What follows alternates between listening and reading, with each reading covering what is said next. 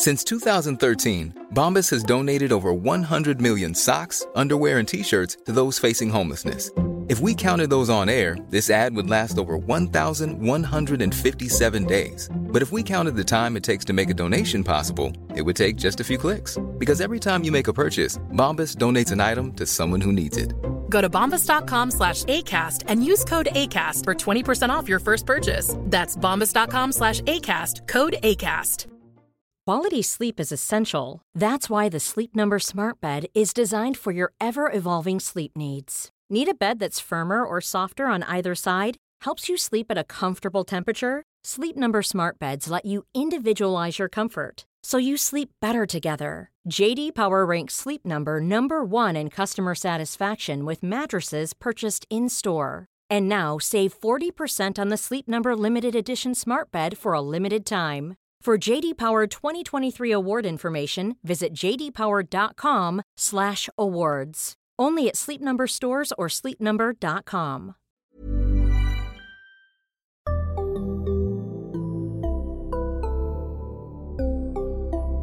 Barnpsykologerna. Välkomna till Barnpsykologerna. Idag har vi Daniel Berglind som gäst som ska berätta för oss lite om det här med fysisk aktivitet hos barn och varför det är viktigt och vad man ska göra och så. Välkommen hit, Daniel. Tack så mycket. Jag tänker att du får presentera dig själv först, berätta vad du jobbar med och så. Yes, mitt namn är Daniel Berglind och jag är forskare på Karolinska institutet. Jag har en bakgrund, jag har läst biomedicin, så molekyler och sådär i 5 år på KI. Okay. Och sen så disputerade jag 2014 med en avhandling om kvinnor som genomgår fetmakirurgi och hur det påverkar avkommans epigenetiska reglering, alltså hur gener sätts på och av och så vidare. Också hur hela familjen rör sig och hur de mår före och efter kirurgin. Ja, intressant. Och sen efter det så har jag lite egna doktorander där vi kollar på, vi försöker få de här kvinnorna som genomgår fetmakirurgi och må lite bättre efter kirurgin helt enkelt. Så parallellt med det så är det ganska mycket forskning om fysisk aktivitet och fetma hos barn. Okej. Och sen jobbar jag lite kliniskt också på något som heter Centrum för epidemiologi och samhällsmedicin, där vi jobbar just med att försöka få barn lite mer aktiva och få bättre hälsovanor helt enkelt via något som vi driver, en sajt som riktar sig till förskolor och skolor som heter Elevhälsoportalen. Så där man kan ta del av evidensbaserad information för att strukturellt förändra förskolor och skolorna så att barnen ska bli lite mer hälsosamma psykiskt och röra på sig mer. Så det är väl lite det jag pysslar med på dagarna. Allt låter ju väldigt intressant. Skulle kunna göra ett avsnitt om var och en av de där grejerna. Men vi kommer idag och då fokusera på barn och rörelse. Och då är det här jobbet som du menar, den här elevhälsoportalen, är det mycket det som... Ja, det gör jag. Sen gör jag forskning också ute i skolor. Okay.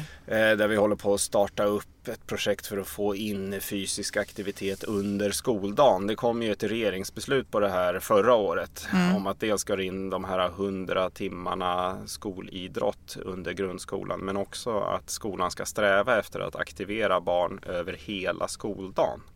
Och det är lite det som jag skulle vilja testa, en snygg studiedesign, hur man gör det här på ett bra sätt, på en strukturell nivå, så att alltså skolan, man jobbar inte på individnivå utan man ser till så att skolan skapar strukturer så att barnen blir aktiva av sig själv. Det är lite som, alltså i dagens samhälle, jag har inget bra svenskt ord för det, man brukar prata om obesogenic environment. Okej, vad betyder det? Alltså ett samhälle som främjar fetma. I princip. Alltså vi lever i ett samhälle, vi är väldigt duktiga på att bygga bort fysisk aktivitet.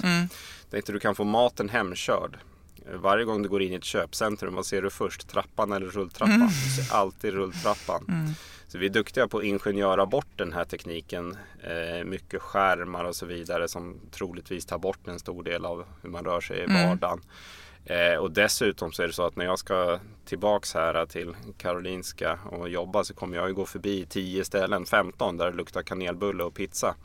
Gå tillbaks 50 år i tiden så fanns inte det här utbudet av mat som man gärna äter alldeles för mycket av. Och vi transporterade oss aktivt till och från ställen. Det gör vi inte idag. Vi vet att aktiv transport till och från skolan är jätteviktig för att få in fysisk aktivitet. Det minskar väldigt mycket. Så vi lever i ett samhälle som jobbar lite emot oss. Och då blir det ju en stor klyfta i hälsobeteenden, att det blir de här tokstollarna som är som mig som tycker om att träna. och sköter sin träning på konstiga ställen vi har byggt som heter gym. Medan det här borde egentligen vara gjort i vardagen bara av att leva. Och det bygger vi bort. Och bygger vi bort det för vuxna så bygger vi också bort det för barn. För vi vet att någonting som korrelerar väldigt starkt, det är ju hur mycket föräldrarna rör sig, korrelerar jättestarkt med hur mycket barnet rör sig.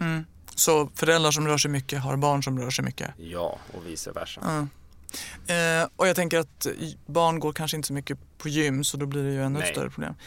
Men varför ska barn röra sig då? Om vi börjar den änden. Alltså fysisk aktivitet är ju väldigt viktigt för att ha en bra hälsa genom livet. Inte bara om man pratar om att jag vill leva länge och så vidare, utan också för att ha det är starkt kopplat till livskvalitet och att man har en funktionsduglig kropp så att man är stark. Sen vet vi att det också, om man är fysiskt aktiv så är det också så att man minskar risk för flera folkhälsosjukdomar. Som? Ja, till exempel alltså fetma, risker med diabetes typ 2 och andra kardiovaskulära sjukdomar och sådär. Så. Och det är också någonting, varför man ska röra på sig som barn kan ju vara någonting man kan tänka sig. Effekterna är ju svårare att se hos barn jämfört med om man ser hos vuxna. Om vi tar på fysisk aktivitet, på kondition eller vad som helst. Men däremot så beteende man bygger när man är väldigt ung är det ju också stor sannolikhet att man har kvar när man är äldre. Okay. Så det är också viktigt att liksom promota det här med att vara aktiv. Och lägga en bra grund för det som... Precis. Men också viktigt för alltså, benstyrka och så vidare. Det är någonting som är viktigt när man är som man kan påverka genom att vara fysiskt aktiv som barn. Finns det effekter på till exempel barns sömn eller inlärningsförmåga eller sociala förmåga eller sånt? Har man sett sådana saker? Ja, i varje fall akut. Alltså det kan man se om man har akuta studier, att man får barn att röra på sig mer så blir de kognitivt skarpare. Till exempel. Så att de får lättare att prestera i skolan om de rör på sig? Ja, precis. Akut. Sen är det lite svårare. Alltså, ska man vara riktigt tuff som forskare och sådär, så vill man gärna, om man vill ha kausalsamband så vill man gärna ha visat det i någon sån här randomiserad, kontrollerad studie där man liksom får barnen att röra sig mer i skolan. Att man har det som exponering och sen utfallet är att man då ska prestera bättre i skolan på betygen och sånt där. Där är ju datan lite skakigare. De studier som finns visar inte riktigt den effekten. Men alltså kollar man på studier där man bara får barn aktiva och de får göra någon form av prestationstest, då är det ganska solklar data. Så typ, de är ute och springer på rasten så kommer de in och gör ett matteprov och då klarar de det bättre? Den datan finns, men det är svårare när man gör det på skolnivå och försöker få, för det är alltid knepigt också, man har kontrollskolor, du får en viss kontaminationseffekt, de gör någonting också och det är helt enkelt svårare i de här randomiserade, kontrollerade studierna. Och få riktigt snygga studier som gör att man får pålitliga data. Och de har väl inte visat så jättepositiva resultat. Men å andra sidan så är det ju knappast någonting negativt. Det har inte kommit ut någon negativa utfall av det här. Av att träna? Nej, och det är väl viktigt också. För ibland kan man ju höra att barn blir så stressade om de ska träna. Eller de tränar för mycket eller så. Ja. Men det är inga risker som man har sett? Nej, inte av att bara vara fysiskt aktiv och röra på sig i vardagen. Det är möjligt att när man skulle bli äldre och man börjar köra 7 fotbollsträningar i veckan plus någonting annat och sådär. Men man ska ju också särskilja träning och fysisk aktivitet. Man kan ju komma upp i de här rekommendationerna. Som för barn så är det 60 minuter varje dag. Ska man göra någon så här moderate to vigorous physical activity. Alltså medelintensiv till intensiv fysisk aktivitet. Så de blir lite anfodda. Springa runt, studsa i parken och så vidare. Och det ska de göra 1 timme varje dag. Och det kan man ju göra utan träning. Du kan vara i en park och göra det. Du kan göra det inomhus om du bor tillräckligt stort och så vidare. Alltså det är inget som behöver vara träning. Så den här hälsofrämjande fysiska aktiviteten behöver inte vara kopplad till just träning. Så, nej, och det är kanske viktigt att poängtera också då, att det är inte att man måste anmäla sina barn till dyra kurser eller så, utan det räcker med att promenera hem från dagis, stanna i en lekpark. Ja, precis. Alltså det där till och från förskolan är ett fantastiskt exempel på när man kan göra någonting faktiskt. Så det där hade vi en diskussion på förskolan där mina barn går alldeles nyligen, för det var överfullt i barnvagnsförrådet och 5-6-åringarna i Vasastan åker vagn. Och då är det lite lustigt, alltså det går faktiskt, det är inte Afghanistan, det är Sverige, det är inte livsfarligt. Se till att barnen går. Där har vi en sån sak som är väldigt enkel som förälder. Alltså transportera dig aktivt med dina barn. På vägen hem, stanna förbi en park och lek lite. Det behöver inte vara en dyr fotbollsskola. Och aktivt, då ska man tänka också, för då tänker jag så här, många föräldrar kanske cyklar. Och då rör de på sig, men barnet sitter still där bak. Precis. Ja. Eller man går med barnet i vagnen och så får man själv en promenad och barnet sitter still. Samma sak i skolan. Alltså skjutsa barn i så liten utsträckning som möjligt. Det är ofta något man får höra från föräldrarna när jag varit ute i skolan. Att de påstår då att det är så mycket bilar runt skolan, så därför skjutsar de sina barn. Jag har lite svårt att se det. Då är man ju själv problemet. Ja. Vilket är lite lustigt. Men det är sådana där saker, försöka få in det i vardagen. Och jag tror någonting som är viktigt, tror jag, är att man tränar och man är fysiskt aktiv tillsammans med sina barn. Alltså, för barn har en viss tendens till att göra som föräldrarna gör. Att man promotar de beteendena. Men vi går alltid till Ica när vi ska handla. Vi tar inte bilen. Vi går alltid i trappor. Vi åker inte rulltrappa. På helgen så går vi ut i en park och leker. Vi sätter oss inte och spelar dataspel och så vidare. Så man bygger de beteenden. Och det där är ju väldigt bra exempel, tänker jag. För det är viktigt. Jag tänker att man kan hjälpa föräldrar att komma på hur man gör. Just bara som du säger. Ta trappan istället för rulltrappan eller hissen. Ja, det behöver inte vara mer avancerat än så. Nej. Det är en bra start. Lekparker. Ja. Perfekt. Låt barnet dra sin egen lilla kundvagn i butiken kanske. Ja. Då går de runt där också. Och lekparker, barn ska leka och det är ingen fara om de ramlar och slår sig. Liksom. Det ingår i utvecklingen. Man ska inte vara rädd som förälder om de rör sig och springer runt. Hemma då? Vad kan man göra hemma för att... Ja, man kan ta bort skärmar till exempel. Men hur får man igång barnen att faktiskt röra på sig? Ska man tänka aktiva leksaker eller? Ja, alltså allting. Men visst, aktiva leksaker. Man kan bygga någon hinderbana, hitta på vad som helst. Någonting. Sen beror det på hur mycket utrymme och så man har. Men annars så är det ju någonting som man kan försöka få till varje dag. Någonting som vi vet från forskningen är att tid utomhus är ofta aktiv tid. Det är något man kan tänka på. Försök vara ute någonting varje dag. Även om det är helg och dåligt väder kan man ju klä på sig och gå ut. Och när man har lite större barn då, som inte kan vara fysiskt aktiva hemma för de är för stora för att ha hinderbanor inomhus. Då är det kanske mer, ja men i och för sig då kanske gå ut och cykla, spela basket, sparka boll. Och sen skärmarförbud brukar vara en ganska dålig idé. Där kan man ju mer tänka att man har som någon begränsad tid. Vad som helst någonting, eller att de får sitta x antal minuter och sen ringer det till och så då måste de göra 10 armhävningar eller något när de blir lite större. Det finns mycket såna här knep man kan ta till, för det finns ju mycket bra med skärmarna så de kan lära sig väldigt mycket också. Det finns väldigt mycket pedagogiska och bra saker med den där, så man ska inte se det som ett hinder. Det är något också de måste lära sig för att hänga med i dagens samhälle och så vidare. Men det är ju som med allting annat i för stora doser. Broccoli är bra men inte 2 kilo om dagen. Det är lite som en skärmtid. Och sitter du 4 timmar en dag, men då är det nog lite mycket. Men kan man säga då, hur länge ska man sitta vid skärmen innan den där klockan ska ringa? Ja, det är svårt att säga. Det kommer nya såna här guidelines för fysisk aktivitet. De senaste var uppdaterade 2008. Det kommer nya nu. De håller på att uppdateras i USA. Kommer gå via WHO och så kommer till oss i Socialstyrelsen i höst, troligtvis. Jag har suttit och kollat lite på dokumentet bakom det där och sådär. Det tas ju upp lite om stillasittande och sådär, men man har inte riktigt den datan, framförallt inte på barn, när man vet liksom i vilka doser stillasittande börjar bli farligt och sådär. Men mellan tummen och pekfingret, så längre än en timme i sträck ska man väl inte sitta helt still. Nej. Det kan det väl vara bra att hitta på någonting. Just det. Så att säga. Det här som nu när du säger så att stillasittande kan vara farligt, ibland hör man ju det här sitta i det nya röka, alltså att sitta är så farligt. Ja. Vad säger du om det? Ja, jag säger att det är någon som har lite problem med riskvärdering som går ut med det. Alltså det man kan se, det finns inte så mycket data. Om man kollar på objektivt mätt stillasittande hos barn, alltså när man hänger mätare på barn som jag har gjort i min forskning, så kollar man på i princip såna här meta-analyser, de studier som har gjort det på barn och följer dem över tid prospektivt, och så kollar man liksom hälsoutfall. Om det ökar risken för fetma eller någonting annat. Man kan kolla på psykisk ohälsa och så vidare. Och de meta-analyserna visar i princip att det finns inga samband där mellan att sitta still hos barn och så vidare.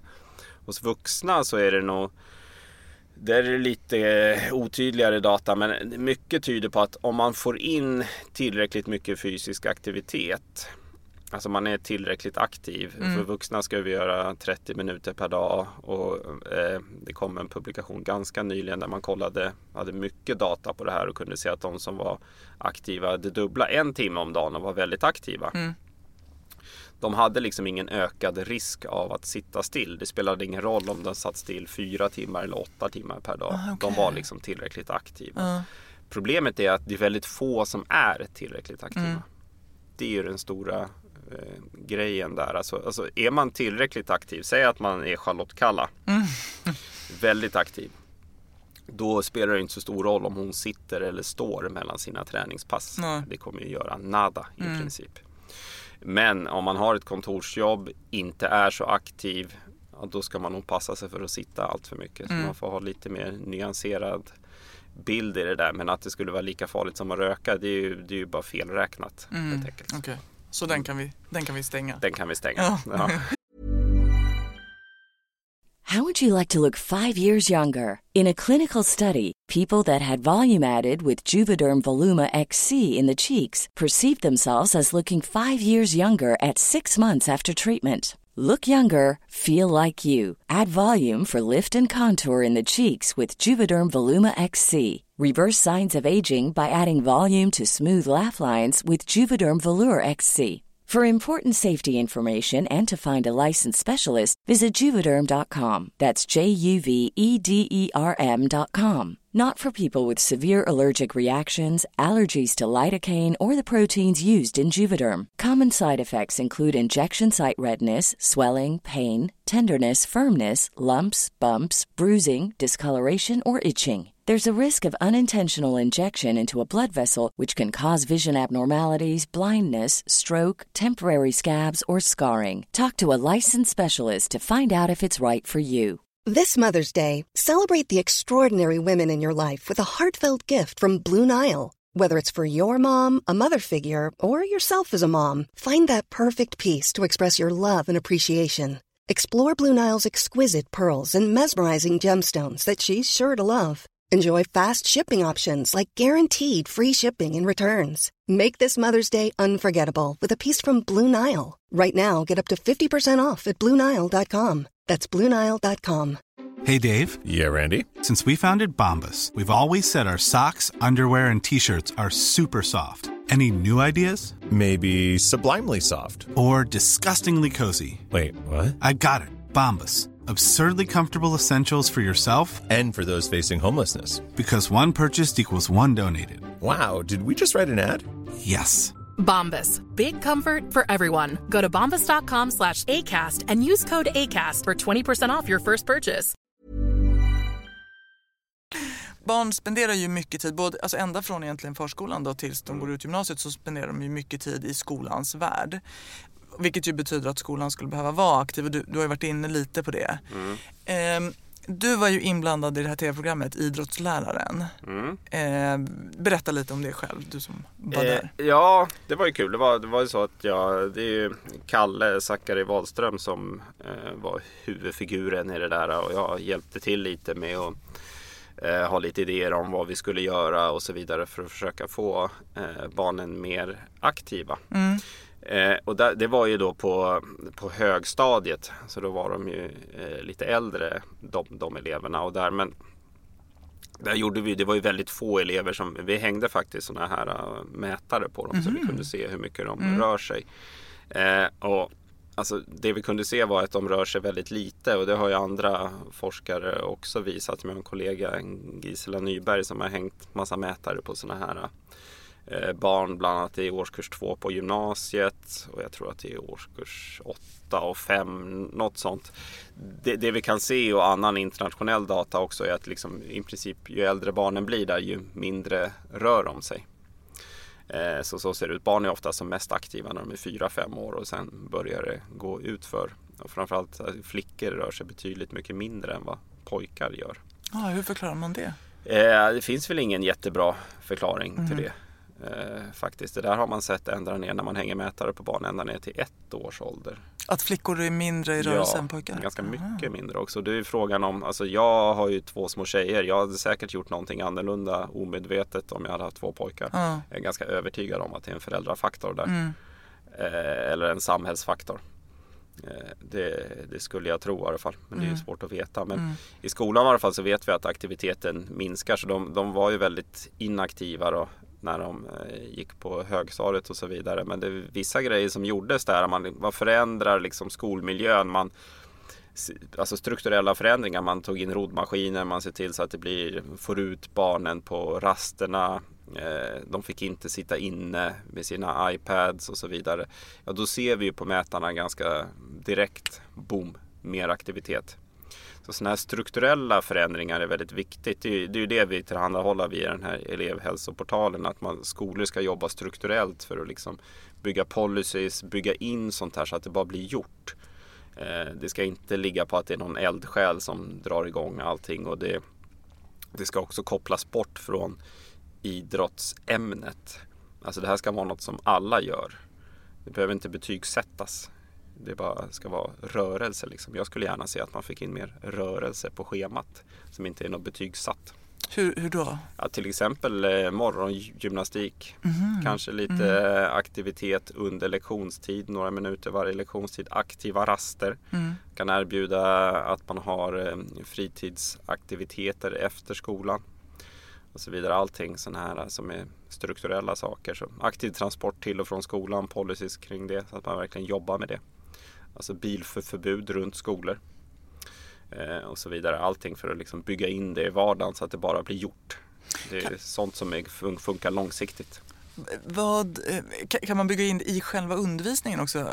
Jag tänker att var det inte något inslag om det att man typ man kan ha en mattelektion där barnen får gå runt istället för att sitta bara med papper och penna? Det finns lite forskningsresultat på det här. Man har gjort ganska just aktiva mattelektioner. Man har gjort en del i Danmark. Väldigt snyggt, och de visar fina resultat på just det här som du säger. Man på lite lägre åldrar då, när de lär sig räkna, så är det lite siffror utspridda i klassrummet och de hoppar runt och studsar och så vidare. Och inte bara det att de blir mer aktiva, utan det verkar som att inlärningen kanske går lite bättre också. Men andra när de blir lite äldre, så det finns ju enkla saker som att man bara har 5 minuter varje timme där man gör lite upphopp och så vidare. Att man får in aktiviteten på så sätt. Hur ställer sig skolorna till det här då? Alltså, vad har ni för intresse på den här portalen till exempel? Och hur genomförs alltså generellt är ju intresset för fysisk aktivitet i skolan väldigt stort. Och det finns jättemånga skolor ute i Sverige som gör väldigt mycket bra saker och hittar på egna initiativ och verkligen drivs av eldsjälar och sådär. Det som kanske är lite varningens finger om man ska vara hård forskare och sådär, det är att det pågår massa saker och det utvärderas med mindre bra vetenskapliga metoder, om man säger så. Det är ju ett problem om man verkligen vill veta det här orsak och effekt. Alltså man har en hypotes om att om vi får in aktivitet under skoldagen så kommer elevernas betyg att bli bättre. Det är ju en hypotes man kan ha. Om man då vill testa den och ha någon orsakseffektsamband där, då kan man ju inte bara gå in i en skola, förändra någonting och så titta här vad som hände, utan du måste ju ha kontrollgrupper och troligtvis göra det här randomiserat och lite större. Och när man gör det, de studier som finns, då ser man inte så mycket effekt. Det är svårt att få till det där i skolvärlden. Så, men däremot så det pågår massa bra grejer ute i skolan och sådär. Men det man skulle vilja är väl att göra något storsatsat här och verkligen försöka få till något evidensbaserat. Och sen så kunna liksom via Skolverket gå ut med att det här verkar funka. Det här har vi liksom visat med den här studiedesignen och det här är någonting skolor skulle kunna använda. Istället. Pågår som forskning? Ja, vi försöker få till det, vi själva. Men det kommer ju ta ett tag. Det tar ju lång tid och det kommer kosta väldigt mycket pengar. Nu har vi lite pengar för att starta och prova det här. Helt enkelt. Men det kommer ju ta några år innan man har definitivt svar på den frågan. Jag tänker då som psykolog att jag kan ju också se till exempel hur viktigt fysisk aktivitet är för det psykiska måendet. Både barn och vuxna med ångeststörningar eller nedstämdhet får ju ganska kraftfulla effekter av fysisk träning. Kanske inte bara fysisk rörelse sådär, utan det kanske behövs lite mer pulshöjande och någon halvtimme och så. Men det har ju väldigt bra effekter på psykisk hälsa. Det har man ju sett i studier också. Det borde ju också påverka, tänker jag, i skolsituationer. Alltså att man kanske får mindre konflikter bland elever. Det kanske kan påverka mobbing-situationer. Ja. Alltså om elevernas välmående ökar så får det sekundära effekter i skolan. Det blir lite så spillöver-effekter, ja. så att säga. Och det är väl en kritik som man kan få lite om man vill ha in fysisk aktivitet under lektionstid och sådär, att barnen ska hoppa och studsa och sådär. Det är ju liksom då att det blir taskigt classroom behavior, att det blir stökigt helt enkelt. Men det har man ju testat i studier och man har mätt det och det blir ju tvärtom. Det blir alltså bättre ordning. Det blir lugnare och eleverna upplever mindre stress. Även om fysisk aktivitet är en stress för kroppen, så tar det liksom udden av det här värsta. Alltså det är precis tvärtom då, som du säger, man får positiva effekter på det. Så det tror jag absolut. Ja, men det är också en tanke att man kan ju börja det här tidigt. Alltså man skulle kunna börja, ju tidigare man börjar sätta såna här beteenden, ju enklare är det att det följer med upp. Så om man börjar redan i lågstadiet och så vidare, så är det troligtvis större chans att det sitter kvar. När man går in i gymnasiet kan det vara lite en knepig ålder och gå in och försöka förändra saker och ting. Även om effekterna säkert är större där, för det är där de rör sig som minst. Så till och med att man skulle kunna tänka sig att få in det på förskolan och så vidare. Alltså det är ju ingen dum tanke. Jag har ju själv gjort mätningar på förskolebarn på 1000-ish 4-åringar i Sverige. Oj, det är ganska många. Ja, som vi hängde mätare på. Då kan vi se att de är ju en publikation som vi skrev här ganska nyligen var ju att all tid med förälder är inaktiv tid.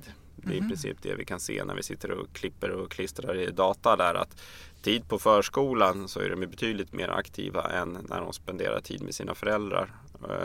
Även utanför förskolan och på helgen är man ju betydligt mindre aktiv. Det är ju vuxna också och det smittar ju av sig då på barnen. Så det egentligen där man ska börja, det var väl Michael Jackson som sa det, man in the mirror. Alltså börja med sig själv är ju en bra start. Där kan man göra väldigt mycket. Problemet om man som forskare vill göra någon jättestor intervention och nå barn i hela Sverige, det blir väldigt dyrt att göra det när man ska involvera alla familjer. Det är ju därför det är så enkelt öppet mål liksom, att gå in i skolan och förskolan och göra det strukturellt eller på samhällsnivå då. Men förskolan kan man ju också tänka sig att man jobbar mycket med att barnen får vara ute, eller att man får in någon strukturerad aktivitet inomhus också som kan förbereda för att kunna göra det i skolan också. Men förstår jag det rätt då, att från förskolan till gymnasiet kan man säga att mängden fysisk aktivitet sjunker? Ja, kraftigt. Om inte barnen då själva håller på med någon idrott väldigt aktivt. Och där får vi ju den socioekonomiska klyftan. Kommer in just där. Det, den är viktig. Ja, precis. Alltså de barnen som har socioekonomiskt starka föräldrar tenderar ju till att hålla på med 71 sporter och allt möjligt. Och det är ganska dyrt att spela hockey, tennis och rida samtidigt. Så då får vi ju den problematiken. Så där skulle ju verkligen samhället vinna mycket på om man kunde få in det här strukturellt genom att bygga om samhället och skolor och förskolor och så vidare, så att alla får ta del av det istället för att skjuta mer pengar till idrott som ändå har en viss socioekonomisk klyfta. Även om jag vet att Riksidrottsförbundet och så jobbar starkt för att försöka minska det här och försöka få med, de gör ett jättebra jobb, så är det ju fortfarande en liten puckel för många. Men om man då tänker, jag tänker ju att det låter ju bra och det är ju superviktigt och så, men man kan ju ändå tänka sig att många föräldrar själva känner att de orkar inte. De kommer hem efter en dag på arbetet, är trötta, de ska fixa middag för ungarna i säng, då blir det ganska bekvämt att sitta och kolla på tv och så. Att det blir enkelt att välja det här passiva. Och om man då dessutom får motstånd av sina barn, vilket jag tänker att man kanske får när de börjar närma sig högstadiet och gymnasiet. Har du något tips där? Hur ska man motivera sina ungar när man inte själv bara kan dra med dem i, nu ska vi ut och promenera? Och där handlar det, precis, jag tror när man är på kvällen och det är sent och man har ätit, då tror jag nästan man är körd liksom. Där handlar det mer om att man försöker få till det, men till och från skolan när man står för den delen till exempel. Och sen är det ju, om man har de ekonomiska förutsättningarna, så när man blir lite äldre, så är det ju ett fiffigt sätt att försöka få dem engagerade i något föreningsliv. Och så att de rör sig i den biten. För det är ju en liten puckel också om man kommer hem från jobbet och är jättetrött och sådär. Och sen är det första man ska göra gå ut och träna med sina barn. Det kanske man lyckas göra själv på lunchen eller vad som helst. Men det är ju knepigare när man ska göra det med barnen på kvällstid och så vidare. Så det finns ju inga enkla lösningar där. Så, och det är väl ett problem i dagens samhälle att mycket av de aktiviteter som ungdomar och så gillar nu för tiden är ju väldigt inaktiva aktiviteter. Vilket troligtvis har förändrats ganska mycket de senaste bara 20 åren eller någonting. Den här frågan om specialisering inom idrott och så vidare, det är inte mitt specialämne, men det man ser lite där är väl att många som håller på med idrott idag, många barn och så, saknar ju det här grundmotoriska. De kan vara väldigt duktiga på kanske någon viss idrott för de har börjat med det ganska tidigt. Men de saknar det här, de har inte varit ute och klättrat och lekt i parken och den här motoriken som man byggde upp förr i tiden när man bara var ute och busade, som man gör i mindre utsträckning idag. Och där tror jag man kan vinna mycket på bara helt enkelt försök med alla medel, försök att få ut barnen och leka. Om du fick önska på samhällsnivå eller skolnivå eller så här? Ja, men samhällsplanering kan vi börja med. När man bygger saker, bygger in möjligheter till fysisk aktivitet. Sen i skolmiljö så skulle man ju vilja att man verkligen hade gemensamma krafter och försökte få till någon verkligen evidensbaserat för hur man ska få in fysisk aktivitet i skoldagen. Nummer 3 då. Det skulle väl vara lite, men det är mer, det är inte direkt med fysisk aktivitet och så, men det är just på det här obesogenic environment. Så man tänkte i mataffären. De här stora matleverantörerna där vi går och handlar, de är väl medvetna om hur de har placerat saker i butiken och vilka som är ta 3, betala för 2 och så vidare. Alltså, ett exempel på min nivå, när jag är på väg hem med tjejerna efter förskolan, går in på butik X, ska handla, kommer till kassan, ni vet, en skriker, en är kissnödig och allt vad det nu är. Vad finns vid kassan där? Och Kinderäggen och godis i tjejernas höjd. Och de börjar tjata och jag är ganska trött och vill bara hem. Ja, där ska det ligga bananer. Punkt slut. Alltså det här, jag menar, här skulle man kunna ta någon form av beslut att mataffärer får inte göra så. Bump. Det får inte se ut så. Tack så jättemycket Daniel för att du kom hit och berättade det här. Det känns ju superintressant och så himla viktigt både nu och framåt, tänker jag. Det är dags att avsluta dagens program och vill ni följa oss så kolla på vår Facebook-sida Barnpsykologerna, och vill ni mejla oss så finns vi på barnpsykologerna@gmail.com. Tack för idag och hej då. Tack, hej.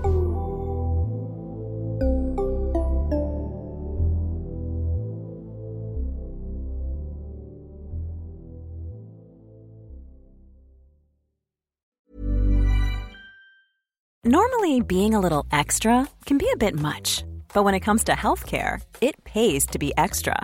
And United Healthcare makes it easy with Health Protector Guard fixed indemnity insurance plans. Underwritten by Golden Rule Insurance Company, they supplement your primary plan, helping you manage out-of-pocket costs without the usual requirements and restrictions like deductibles and enrollment periods. So when it comes to covering your medical bills, you can feel good about being a little extra. Visit uh1.com to find the Health Protector Guard plan for you.